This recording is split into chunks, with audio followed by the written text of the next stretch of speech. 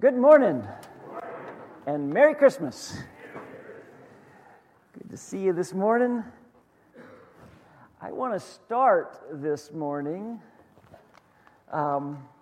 If you are a parent and you have children in your home, ages 0 to about 18 or so, and you're here this morning, I want you to stand up. If you're a parent and you've got kids, your kids are probably back here in Faith Lane, but nicely done. There you go. You are all rock stars, let me tell you. And I mentioned last week that your children have already learned something that is far more lasting than anything they would ever hear from me, anything that Angie might be able to share with them, anything that Derek could teach them. Your kids have learned that this matters. But what we do here matters. We're coming together as a church family, it's important. So thank you for that. I'm glad that all of us are together this morning, but I especially want to appreciate and acknowledge you parents who I know have already had a fun, challenging day. I remember when Christmas used to fall on a Sunday. It was the worst, right? When you wake up, you open your presents, and then okay, get ready for church. No, I got things to do. I got toys to play with. Now we're going to church. Agony. And then, of course, the Christmas sermon was always the longest of the year. And we were always the last to leave the building. Oh, man, I hated it. So, yeah, I understand that this morning for a lot of you families, it's already been a joy and a challenge. Joyful this morning, opening presents, then a challenge to get your kids out the door and begin the church. But congratulations. My prayer is that our time together here is nothing but a joy. Now, I want to challenge you a little bit this morning, but I've prayed for a spirit of joy here this morning. We are finishing up this series, Home for the Holidays, and this morning I want to talk about the song of Christmas. So much of this time of year is centered around music. Christmas music is on the radio. A couple weeks ago, we all enjoyed the cantata. We did a little extra singing this morning. Our devotional for the month of December was centered around music. Music is a very powerful communicator and invokes very powerful emotions as well. But I want to ask you this morning, because we have such great singing here at Bay Area. I thought the singing this morning was fantastic. And we've got people who can really sing. How many of you would say, I'm not one of them? We all have gifts, right? And maybe your gift isn't a great singing voice. Yeah, I get it. I'm right there with you. I like to sing as much as the next person, but it's just not one of my gifts. When I was a kid, my parents always wanted me to sing 2 hymns, Softly and Tenderly on a Hill Far Away. So I get it, but singing is a really powerful motivator. It's important that we sing, especially this time of year. For the month of December, we are forced to listen to Christmas music whether you want to or not, right? It's everywhere. Several radio stations have been playing Christmas songs since the 4th of July. You hear it when you go into a bank, when you go into a restaurant, it's the background music. We sing, the songs of the season here. And the truth is, the rest of the world for the month of December, they're singing our songs, okay? Those are our songs that they're singing. And, songs about Jesus. I love that. The reality is that there's really power in music. And that music has been used to talk about and to announce the birth of Jesus since the birth of Jesus. When you read through Scripture, there's a lot of music involved. There's a lot of singing involved with the announcement and the celebration of the birth of Jesus. This morning, I want to focus especially on the Song of Mary. Most of you know that we fairly often sing the song Magnificat, which is taken from words that Mary spoke. I think it was a song that Mary had as she talked to Elizabeth about the baby that she would give birth to. And it's interesting, as famous as Mary is, the truth is we don't know very much about her. If you put everything that the Bible says together about Mary, it would really just be a couple paragraphs. She's highlighted in the birth of Jesus, obviously. She makes a couple cameo appearances through the Gospels. She's mentioned one time at the very beginning of the book of Acts, and then that's it. There's really little that we know about Mary. But what we know most about Mary is actually her heart. More so than her actions, more so than how she raised her family, more so than her history. Mary, the mother of Jesus, is a very famous name in Scripture. And it's a little bit ironic, I think, that Mary never wanted to be famous. She never intended to be famous. In fact, several times in Scripture, she describes herself as a humble servant. Humble servant who, by her own words, magnifies the Lord. Again, we're familiar with part of her song. I want to share all of it with you this morning. It's found in Luke chapter 1. Here's what Mary says. My soul glorifies the Lord, and my spirit rejoices in God, my Savior, for He's been mindful of the humble state of His servant. From now on, all generations will call me blessed, for the Mighty One has done great things for me. Holy is His name. His mercy extends to those who fear Him from generation to generation. He's performed mighty deeds with His arm. He scattered those who are proud in their inmost thoughts. He's brought down rulers from their thrones, but has lifted up the humble. He's filled the hungry with good things, but has sent the rich away empty. He has helped His servant Israel, remembering to be merciful to Abraham and his descendants forever, even as He has said to our fathers. The angel of the Lord called Mary highly favored. I think to everyone else who knew her, she was completely overlooked. Mary lived in a little town of Nazareth. History tells us that there was about 300 people living in Nazareth at the beginning of the first century. It was a tiny little town in really kind of a nowhere place. This is a young woman who has no influence, no leverage, no resources. We know she has no money.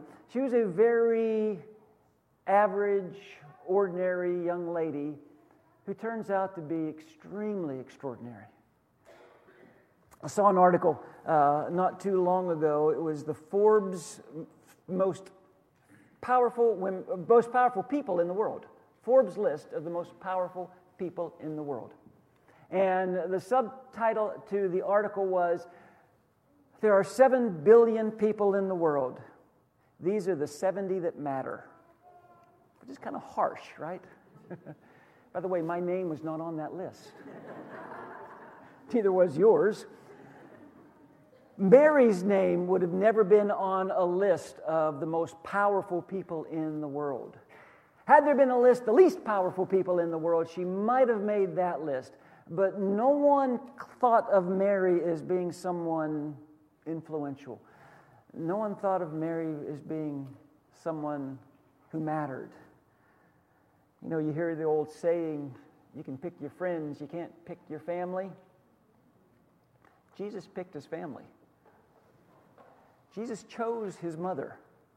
Of all the women in the world, the one that Jesus chose was Mary, which ought to tell us all we need to know about this young woman, Mary. She was on God's list. She was highly favored by God. And I'll go ahead and say this, I think you all realize this, but we honor Mary, we don't worship Mary. We worship Jesus. Acts 4, salvation is found in no one else. There's no other name under heaven given to men by which they must be saved. We worship Jesus. Mary wasn't perfect. She wasn't sinless. Romans 3:23, all have sinned, fallen short of the glory of God. But there are some characteristics about this young woman.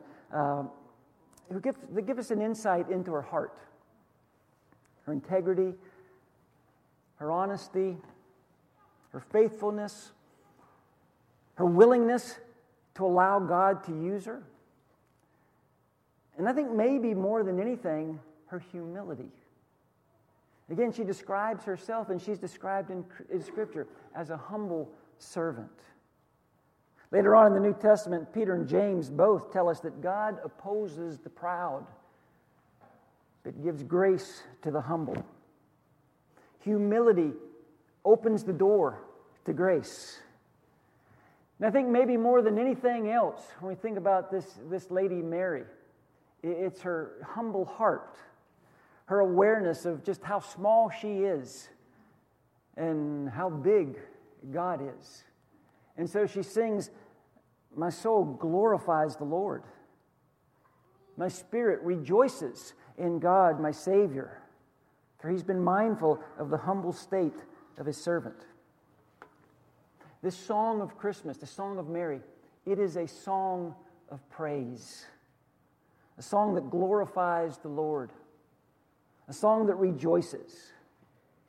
Mary understanding, who she is and the mighty God that she serves. So here's Mary, this humble servant who is completely overlooked by everyone else, but is highly favored by God. And it wouldn't be great to be able to sit down and listen to Mary as she talked about what it was like to give birth to the Son of God. Maybe she'd say something like this.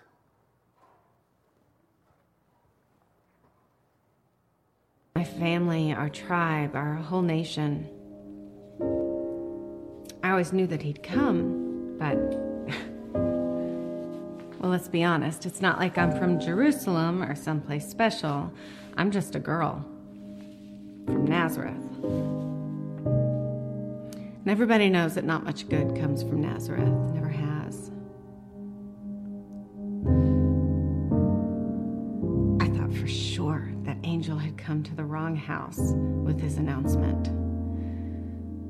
But if that's what God wanted, well, who was I to tell him he was wrong?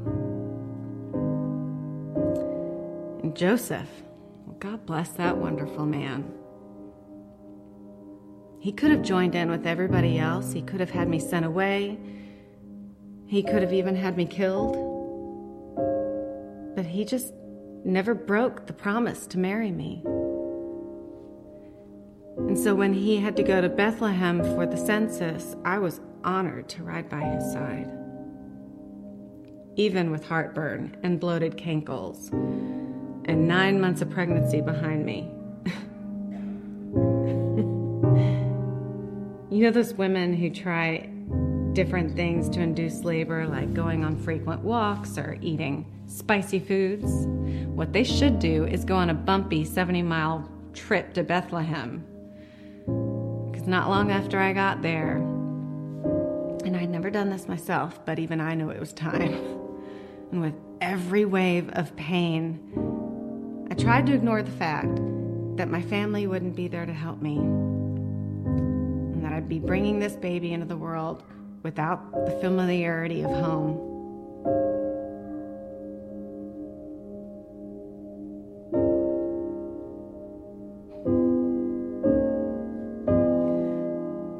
But when Jesus finally came, I forgot all of that, though. I just wrapped him in cloths and tried to make the most comfortable bed I could for him with the only thing I had, which was an animal's feeding trough.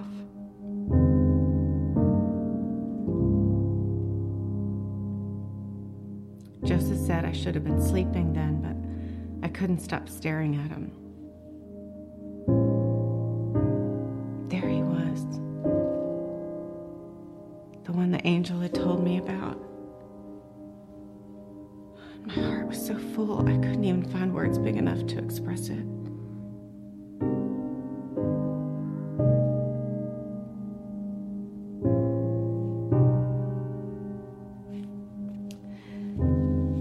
I know I'm not the first young mother to bring a child into this world. It's always been that way. as I look down at my son. My Redeemer.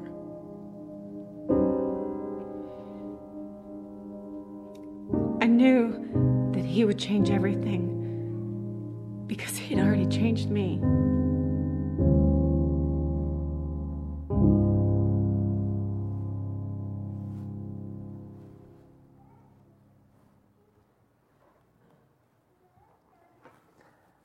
I love how that video ends with that actress saying, as I look down on my son, my Redeemer, I knew that he would change everything because he'd already changed me.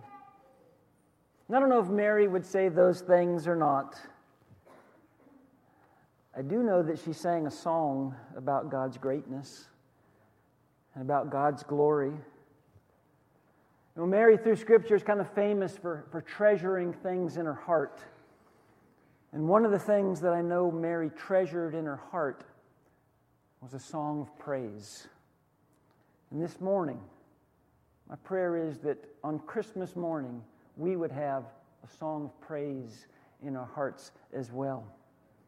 As we think about our Redeemer, who came to this earth in the most humble way, born to a humble servant girl by the name of Mary, raised in a humble little place called Nazareth. But as Mary sang in her song, the Savior whose mercies would extend to those who fear Him, who performed mighty deeds with His arm, who brought down rulers from their thrones, who filled the hungry with good things, who keeps His promise forever. This morning, like Mary, may we have a song of praise in our hearts as we glorify the Lord, as we rejoice in God, our Savior. This baby who was born, our Redeemer, who would grow up, who would live, die, who would conquer death. He really did change everything. And I hope that He's changed you as well, and in the process of changing you as well. As a song of invitation this morning, we're going to use Mary's song, the Magnificat. Let's go ahead and stand and let's sing that together.